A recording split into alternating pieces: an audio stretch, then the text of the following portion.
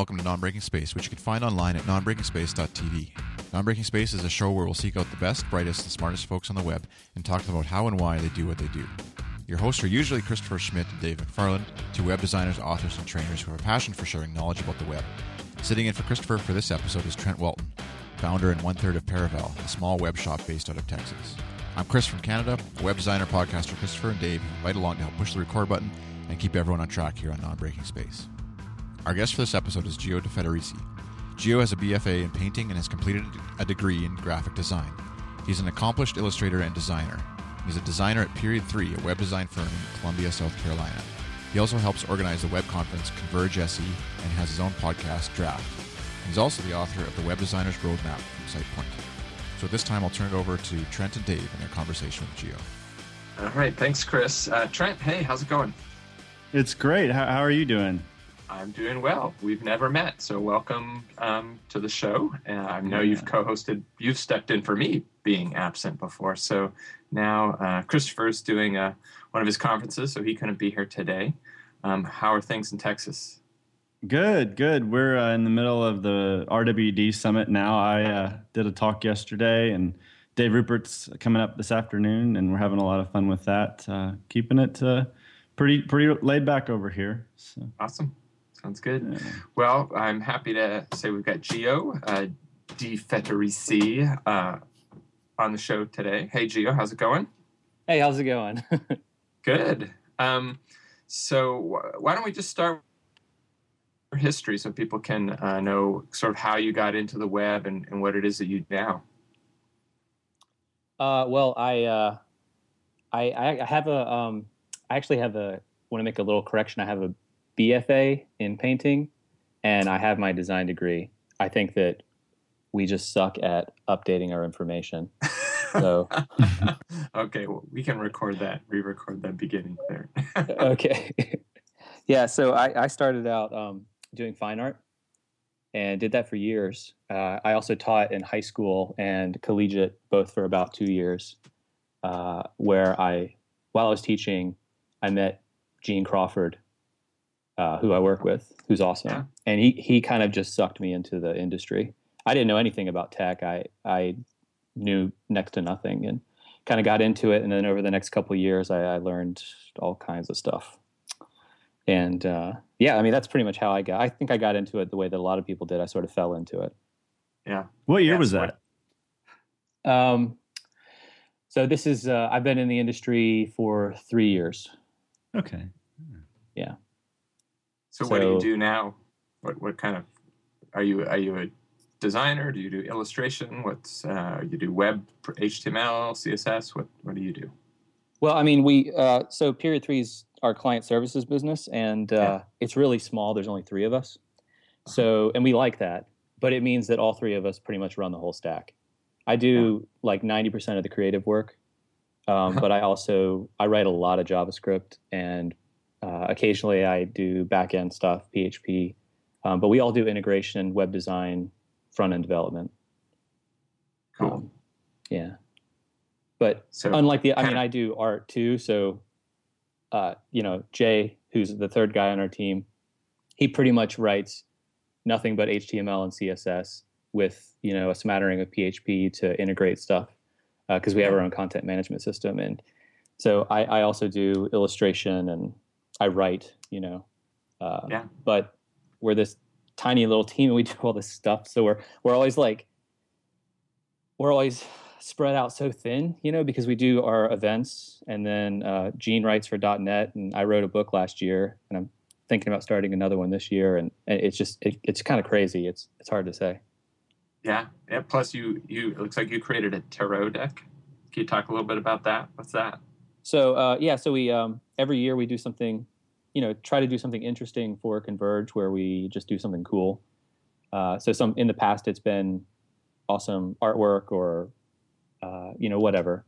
But a couple of years ago, we did the theme for the event was soothsaying, like seeing the future, because that's kind of what people do when they go to a conference. They want to listen to people who kind of know what's coming down the pipe. And so we thought sort of soothsaying was a cool theme.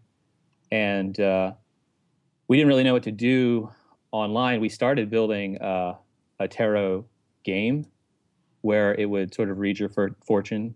But I realized that I had to make all the art for the game anyway, and it was taking too long to develop.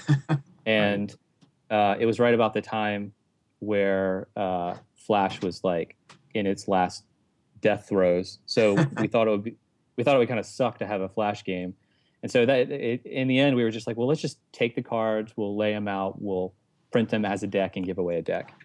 And everybody loved it. And so a lot of people started contacting us, seeing if they could get decks. So we just started selling them.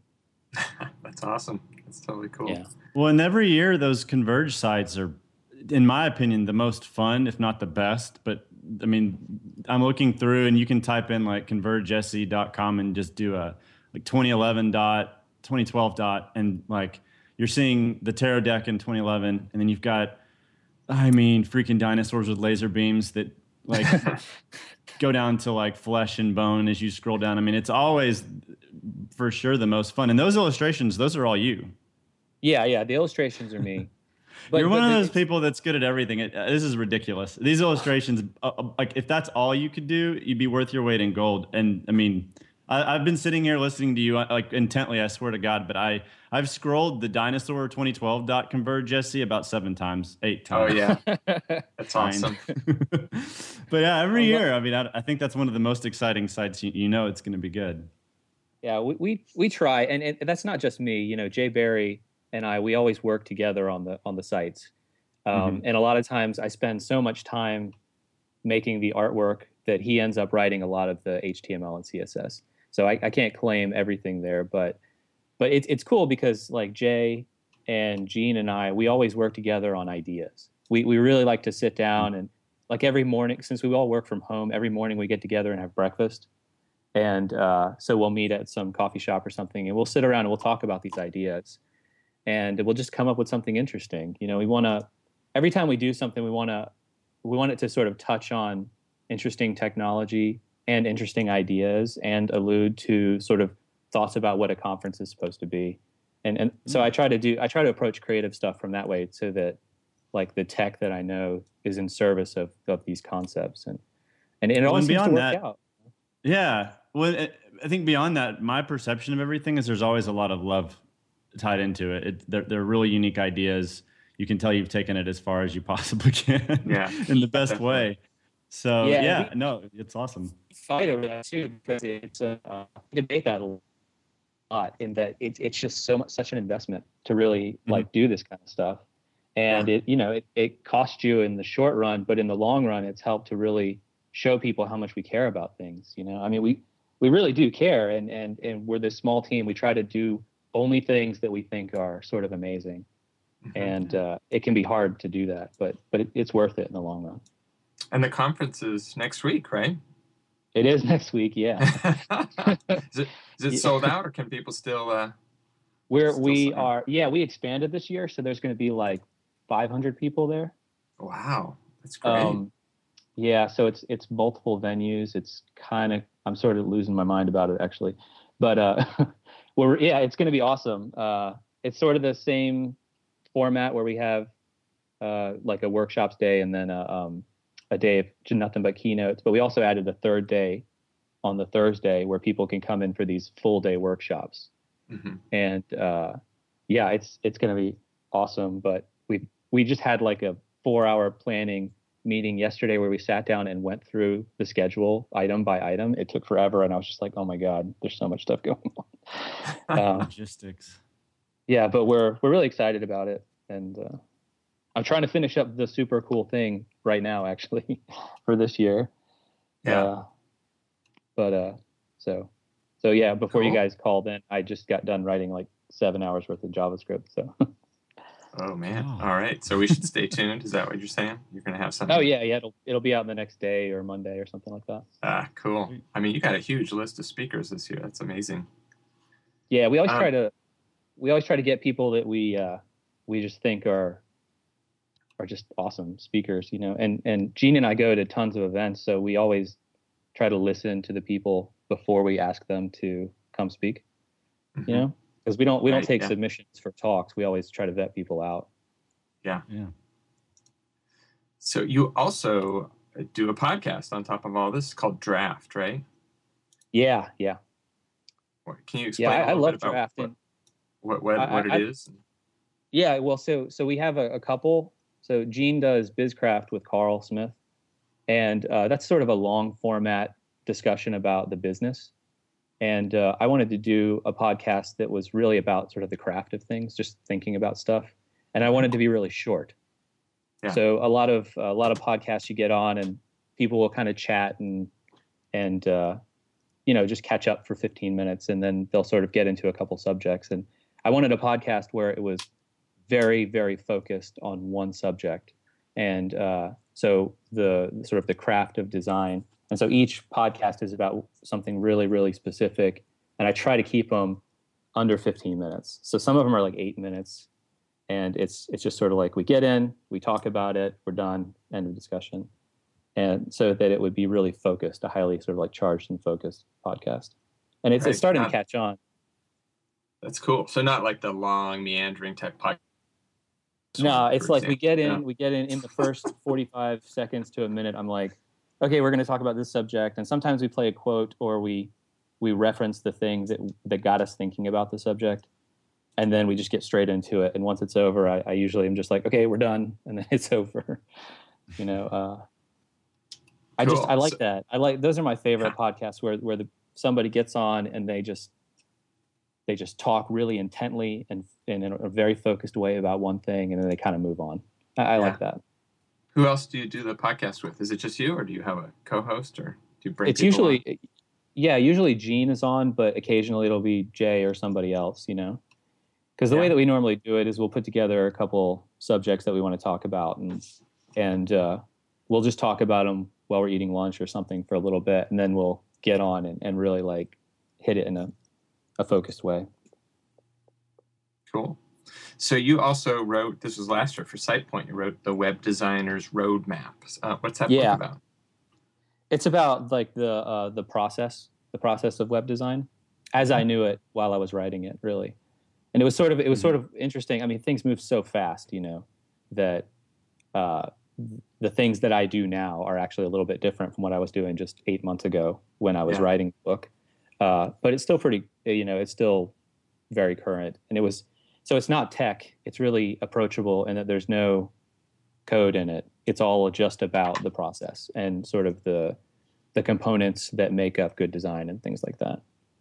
And I talked to Jason Beard about his book, because he wrote The Principles of Beautiful Web Design, and his is really about theory, And so when I was talking to him about his book, I thought that it would be interesting if they sort of worked well together, and that his is about sort of the theory behind the principles of design, and mine is about the process for taking those principles and applying them to making something effectively and efficiently.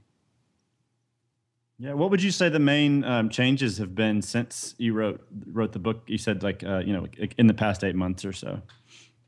Well, for me, it was like certain things that I just touched on were like SAS and things like that. And now I don't write anything. I don't ever write CSS. It's all SAS. And I've switched over to sort of like production tools like Yeoman, to help me get things going quickly. And I never did that before. So sort of once I've sort of learned more of the sort of development oriented things that have made me a lot faster. But in terms of the creative process, is exactly the same. For me, it's just really the production process that's changed a lot. Sure, and it'll probably always do that. That's what I'm finding these days. Yeah. It actually brings into question sort of the format of these larger books, in my opinion, and in that for them to be really viable as products, they have to be around for at least a year. And I think that our industry actually moves faster than that. Yeah, it's pretty blinding. They're still really. The thing about books is that they're still really useful for people who are either just getting started or need to advance their skill set, because it's a really good condensed format for expanding your knowledge, as opposed to trying to just throw yourself at it. But for people who are really advanced already, I think it's better to get sort of the really short form books that are starting to come out through the industry. Yeah, to me, it sort of seems like when things are published and put in book format, it sort of it gets everyone on the same page. But it's nice. I mean, when we have 1,000 blog posts about 1,000 different things, it was nice. I remember when Dan Cederholm wrote the CSS3 for designers, or whichever the book apart, what the exact title was. But it was cool because there was a lot of stuff, and I think Andy Clark also had a book at the same time. And there were thousands of articles about CSS3 and what we could be doing, and it was nice just to sort of have like an index of, here's where we are right now. Here's all the stuff that we generally know about. Here's all the stuff that is being used. And you sort of feel like you can kind of quickly catch up without having to scramble and remember, 80 different places to find what you needed to know. So yeah, that's true. And it's not only that, but I mean, the web has no editors. I mean, everybody is a self-editor more or less. And so you'll have 1,000 articles about subjects, 500 of which conflict each other and lack really up-to-date information, or they're someone's subjective opinion, and it's hard to create any sort of standard based upon that. But so I think that when you have a book and you have a team of people who work on that book and come up with a really good sort of standard best practices approach to things, and then write it down in a way that's easy to digest, that's what the real value of a book, Yeah.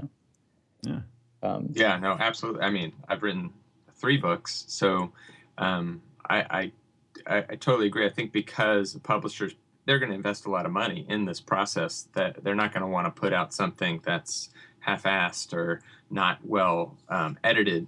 And so because of that, you end up with higher quality stuff than just blog posts, which are sort of written almost as throwaways. But, at the same time, like you were saying about the rapid changes in technology and in our industry in particular, I mean, books are becoming harder to it's harder and harder to keep up. I mean, yourself, you finish your book, and then there's tech editing, and then there's edit, and then the whole production process can take several months before you actually get, if it's a printed book, out. I mean, PDFs you can get out more quickly, but it is interesting and challenging for people to write stuff that can keep up with the changes in our industry, for sure.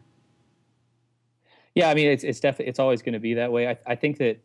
I just think that after having written a book, I think that we just sort of have to, the best way to approach it might be to just evaluate what is the role of a full, 150 or 300 page book, as opposed to the real serviceable role of a 1,000-word blog post, And I think they both have their place, but it may not be the appropriate format for certain subjects, or because like standards bodies, they can write, standards, and they'll sit around for ages as people screw around with them and browsers try to implement them and things like that. But like best practices for,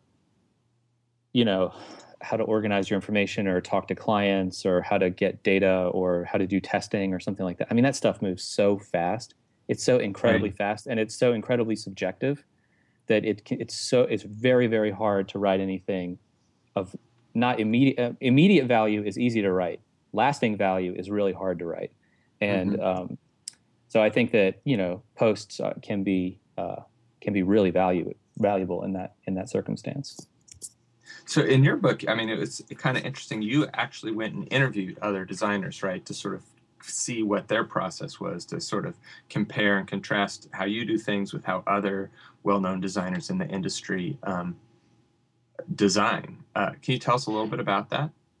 Yeah, well, the reason why I wanted to do it is because a lot of the things that I talk about are sort of subjective.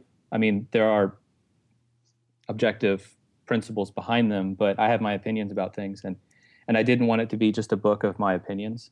I wanted to sort of contrast my ideas with the ideas of people who are already more established. Plus, I mean, I spoke to Don Norman, and he's not a designer, but he's in the creative field, and what he does relates really strongly to working with interfaces. And so I felt it was important to get sort of this secondary input from somebody who's been around for decades, as opposed to me, who's been around for a few years, and approaches things from a slightly different angle. Because for me, I always start with creative, and then I use tech to service that creative thing. And for him, it was all about clarity. And so I thought it was interesting to talk to him. And I spoke to people like like Daniel Burka, who's going to be at Converge, and he's awesome, but he was really hard to get a hold of because he had just moved to Google, and so we had to fly out there and talk to him. But he was sort of somewhere in between, and he has interesting ideas about what it means to even be a designer. Because we can ask simple questions like, how do I best communicate an idea to a client, right? Which is complex, but in the grand scheme of things is not as complex as like, what is my role as a designer? And so he had a lot to say about. I mean, I was just asking him, what is your process? And he came back to me with, well, what do you think it means to be a designer? And so we had this long debate about what exactly a designer is. And, so what is a web designer as opposed to just a designer in general? And what is it that you're actually designing? Is it interfaces, or is it experiences, or is it this like holistic package where every website is its own product in a way? And so it was interesting because as I wrote the book, I got all of these sort of diverse opinions about what it is that the book was actually about. And so it evolved. And I thought that was really important. So Donald Norman, he's a big name. How did you manage to hook up with him? Just like everybody else, I called him up. I wasn't shy about calling people. I figured the worst that could happen is they would just say no. And that was fine, That's great. Because I spoke to Michael Beirut, because I wanted to get somebody who was a well-known designer but wasn't in the industry, and he was willing, but I couldn't get up to New York. Our schedules just couldn't work out, and he was really approachable too. I mean, a lot of people are very approachable if you're just willing to call them up and wait them out. That's great. So you were saying that Donald Norman talked about clarity. What did he mean by that? What was he telling you about the design process? Well, I mean, I was asking him. We talked a lot about. It's been a while since I really looked at the videos or anything, because I recorded all of these on video so that I could review them, and Sitepoint posted them up. I can probably get you a link after this, but we were talking about like. We started off by talking about affordance. How to build affordances into interfaces so that they have a level of intuition to them.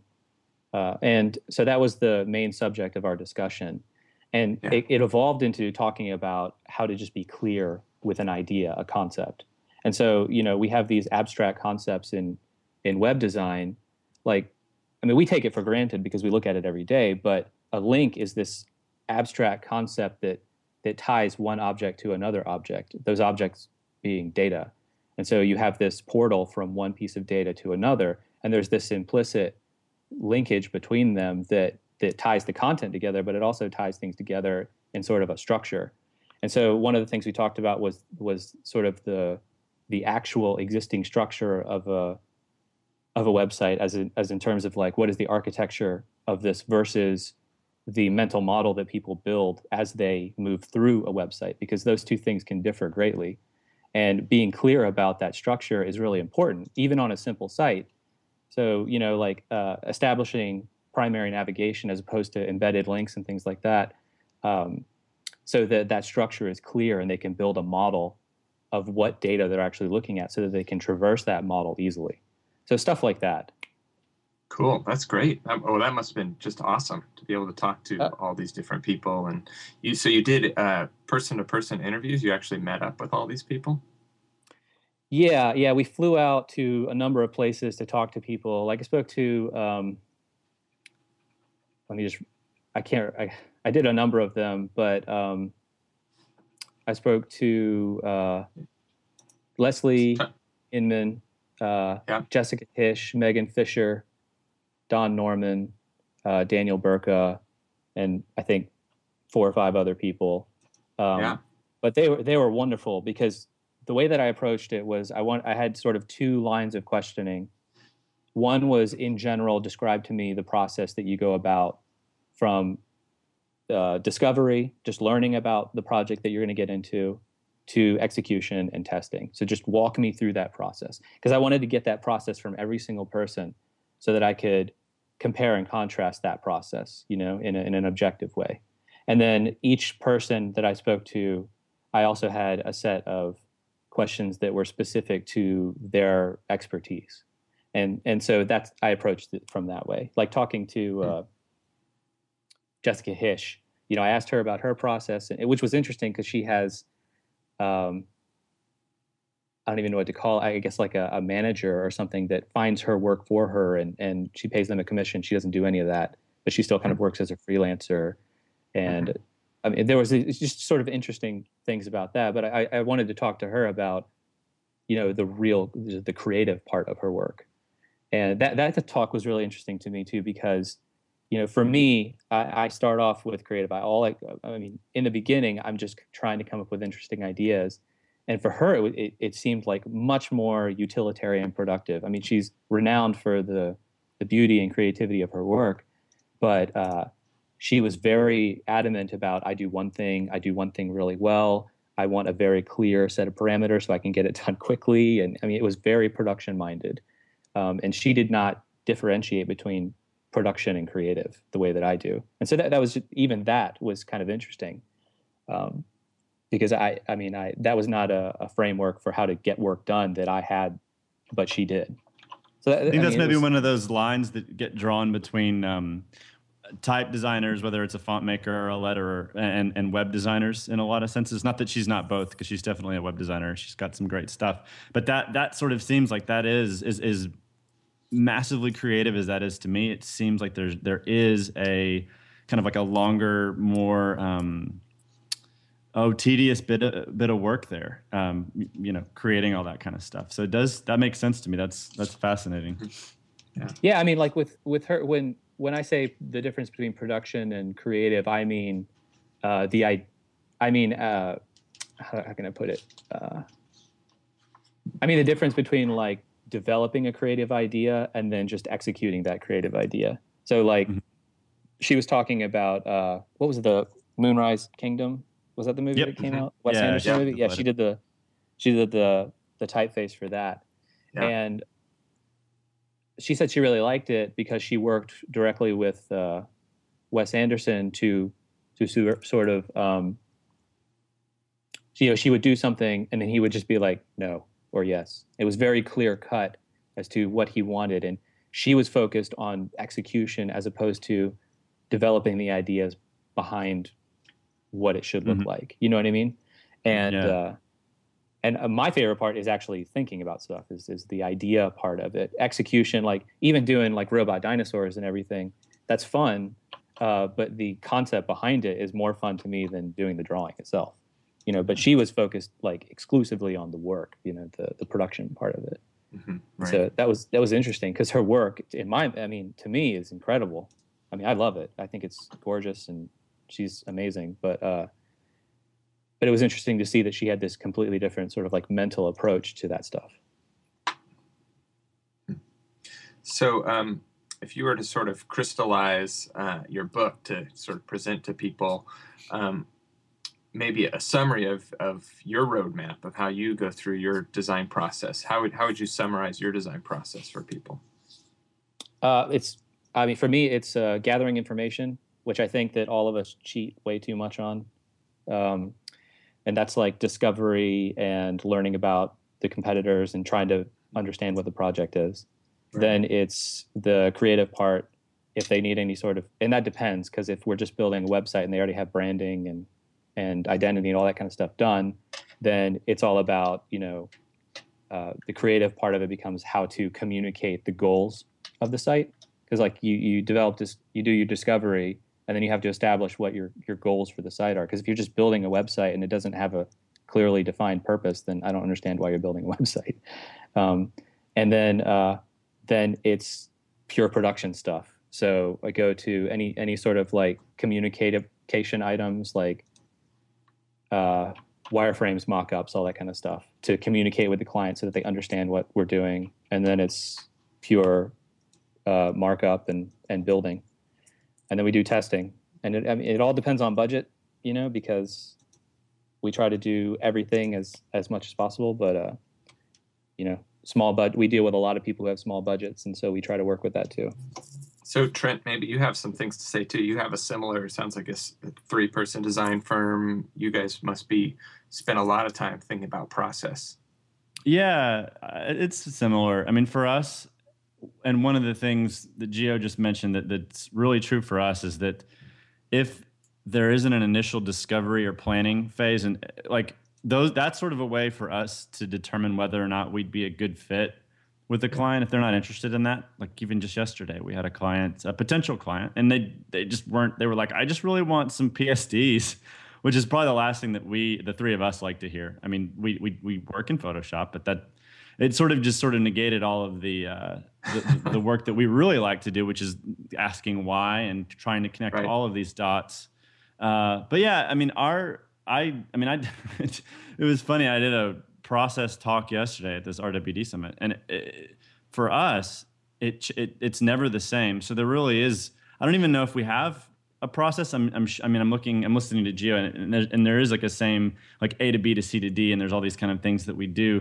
But it's so dependent on the client and the situation and the timeline and everything. So we see it as like it's a journey, which maybe sounds cheesy, but it's kind of one of those things where you hit the road and a lot of stuff could happen, and you have no idea whether it's going to go really well or really poorly. So you just kind of try to be prepared to make good decisions along the way, and then you sort of have this loose framework of, we plan at the beginning, and then we do some design, and then we code that out. But man, there's that can happen 20. We can do 20 rounds of that within the course of a project. So and these days, with the way things are and how we're not really doing these, like I fixed with layout as much as we had been in the past. It's way more fun, but it's way more. It's complicated, but to me, I think it's really allowed us to stretch our legs and to think critically about the work we're doing. It's amazing too, like if you're working on your own as opposed to on a team, because like for like Jay, and he actually likes to operate sort of with a lot of autonomy. So he doesn't mind if he doesn't get very much information from the client, because I think that he trusts his instincts and he makes a lot of assumptions. And so he ends up going back and I think iterating maybe a little bit more, but he actually likes that. And he ends up coming up with really great work that way. But I don't like to do that. I want to ask a lot of questions. I want to know exactly what they think about certain ideas. I want to know whether or not they actually have a real reason for building the website that they want to build. Yeah. Because we get a lot of people who come to us and they're like, good. That's why I like 3 so much. There's different personality types. And so often I think that if there were 2 of us at our office, the 2 of us would just talk ourselves into the worst ideas ever. There's always somebody to disagree, or their personality will balance things out. But another thing that you were saying earlier that I should have chimed in on was the idea that you can sort of do a lot of it yourselves because you're so small. There's something to me that I love about the way we work is that we've sort of all been on the hook for every little thing. I mean, and this goes back, 5-10 years ago, but we used to have like message boards and stuff, and we'd been hacked and we'd had things break. We've been, dealing with that scrappy stuff like DNS or whatever. Just really having like horrible days, but there's no one to call because you're by yourself. I feel like it's made us a certain brand of resourceful, which I think most of the web really is. But those experiences, I wouldn't trade them for anything. When people ask, like, how do I get started, or what should I do, or I want to start a company, and I'm just like, man, just have just get yourself in way over your head every day and pay off. Yeah, break everything. I feel the same way because we've had that same thing. I mean, the first year that I was working with them, when one of our main servers got hacked, and then our backup for the system was corrupted, so we ended up having to relaunch manually 250 websites over 3 days, and that was total nightmare fuel, and that was when I didn't know very much, and so I was next to useless, and but I mean, those things happen. It really changed the way that I thought about stuff. So when people ask me about how to get started on things, I'm like, you basically dive in, dive in. Yeah. If you can survive that initial 18 months, then you're probably going to be fine. I really the moral support that comes with coworkers. I mean, make tons of mistakes, but it's nice to have a couple people who, regardless of how dumb and ridiculous the decisions you make are, they sort of always have your back. Because that's the thing I sense today more than ever. It seems, and maybe this will just continue on and on and on. When I started, it was sort of like learn what Dan Cederholm and Dave Shea had done, and like read a couple blog posts, and that's and Zeldman and stuff. It's like, dude, right. And that's it. Golly, it's like 10 times that much, and we're pretty hard on each other. Well, not to make a huge generalization, but I mean, if there's it's that. It's like you almost have to have some friends and have a small company or a small department or some people that you trust within a larger company to be able to make mistakes, because that's really what the web's all about, I think. And at this point, when you launch something and there's one tiny, you're missing a favicon and you're the dumbest person on the internet that day. I mean, that straight up happened like this earlier this year. We didn't have a favicon, and it's just, that's that. I think that's a good signal of how much slack we're cutting each other. So yeah, I don't know. That's why I don't think we'll change either. We're really happy with 3, or just a small team, whatever. Like at the end of the day, to at least have 2 people who don't, who will cut you a little bit of slack is quite nice. So we have really we used to be 2 more because Julia Anderson, she worked with us, and now she's at Groove Shark because, and I think that honestly she's awesome. I love her, but she didn't like that sort of scrappy culture where we were kind of having to work super hard to get by some of the time. And now now we're doing great, but at the time it was tougher. And sort of the same thing with our main developer. He wanted to work on a large team, and so I think everybody sort of has to find their fit. But true. But we've tried really hard to keep it 3 people. Although I don't know if that's really going to be feasible in the next year or so, just because we have so much stuff going on. Because we're doing 4 events this year, and we'll probably do 5 next year. Wow. And I just don't know how realistic it is for us to maintain a full client services business and then, run 5 events. And we're trying to get a co-work going here in Columbia, and there's just so much going on. We'll probably have to. But even numbers aside, it's that being in control of your own destiny. Like, I think is what I find. I mean, if we had 10 people or 20 or whatever, for me, anything we've done, like looking at a website that we've built, there's nothing I'm more proud of in the fact that we're just still standing. Like we didn't break up with each other, or we didn't go out of business. I mean, that's a thing. So, I mean, I remember the early days. I used to wake up at the beginning of every month, sort of knowing what we had to have for our own selves, not even for the business, just like personal rent. And I think we're all married.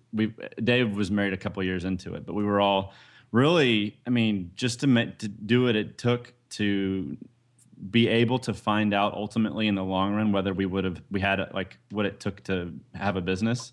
I was always really scared about that. And so, I mean, sticking together, it's hard, but that's, to me, websites aside, I mean, that's really been the largest adventure so far. I agree. And we're kind of the same way, I'm going to have my first kid in like 5 months, and Gene and Jay, they both have 2 kids and families, and we talk about that stuff all the time.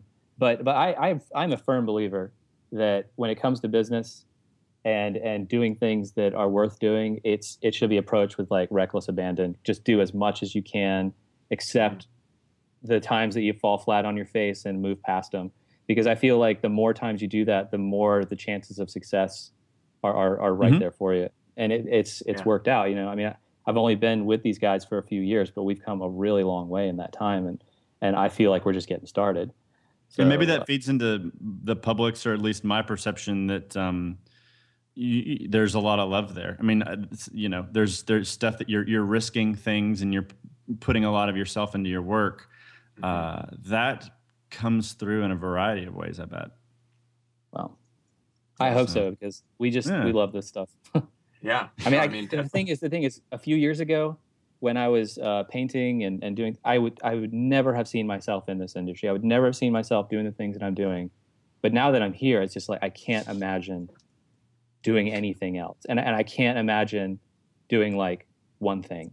I mean, I can't imagine being somebody who writes HTML and CSS all day and does nothing else. I mean, it would I think it would kill me to not be doing all of this stuff all at the same time. And so I love it. I mean, because I've got all this freedom to pursue amazing things all the time, and I've got a team of people who want that. We all want it desperately, and I love it. I love everything about this. Good. Yeah. Well, I think that's a great place to leave it off. Thanks, Gio, for coming on our show.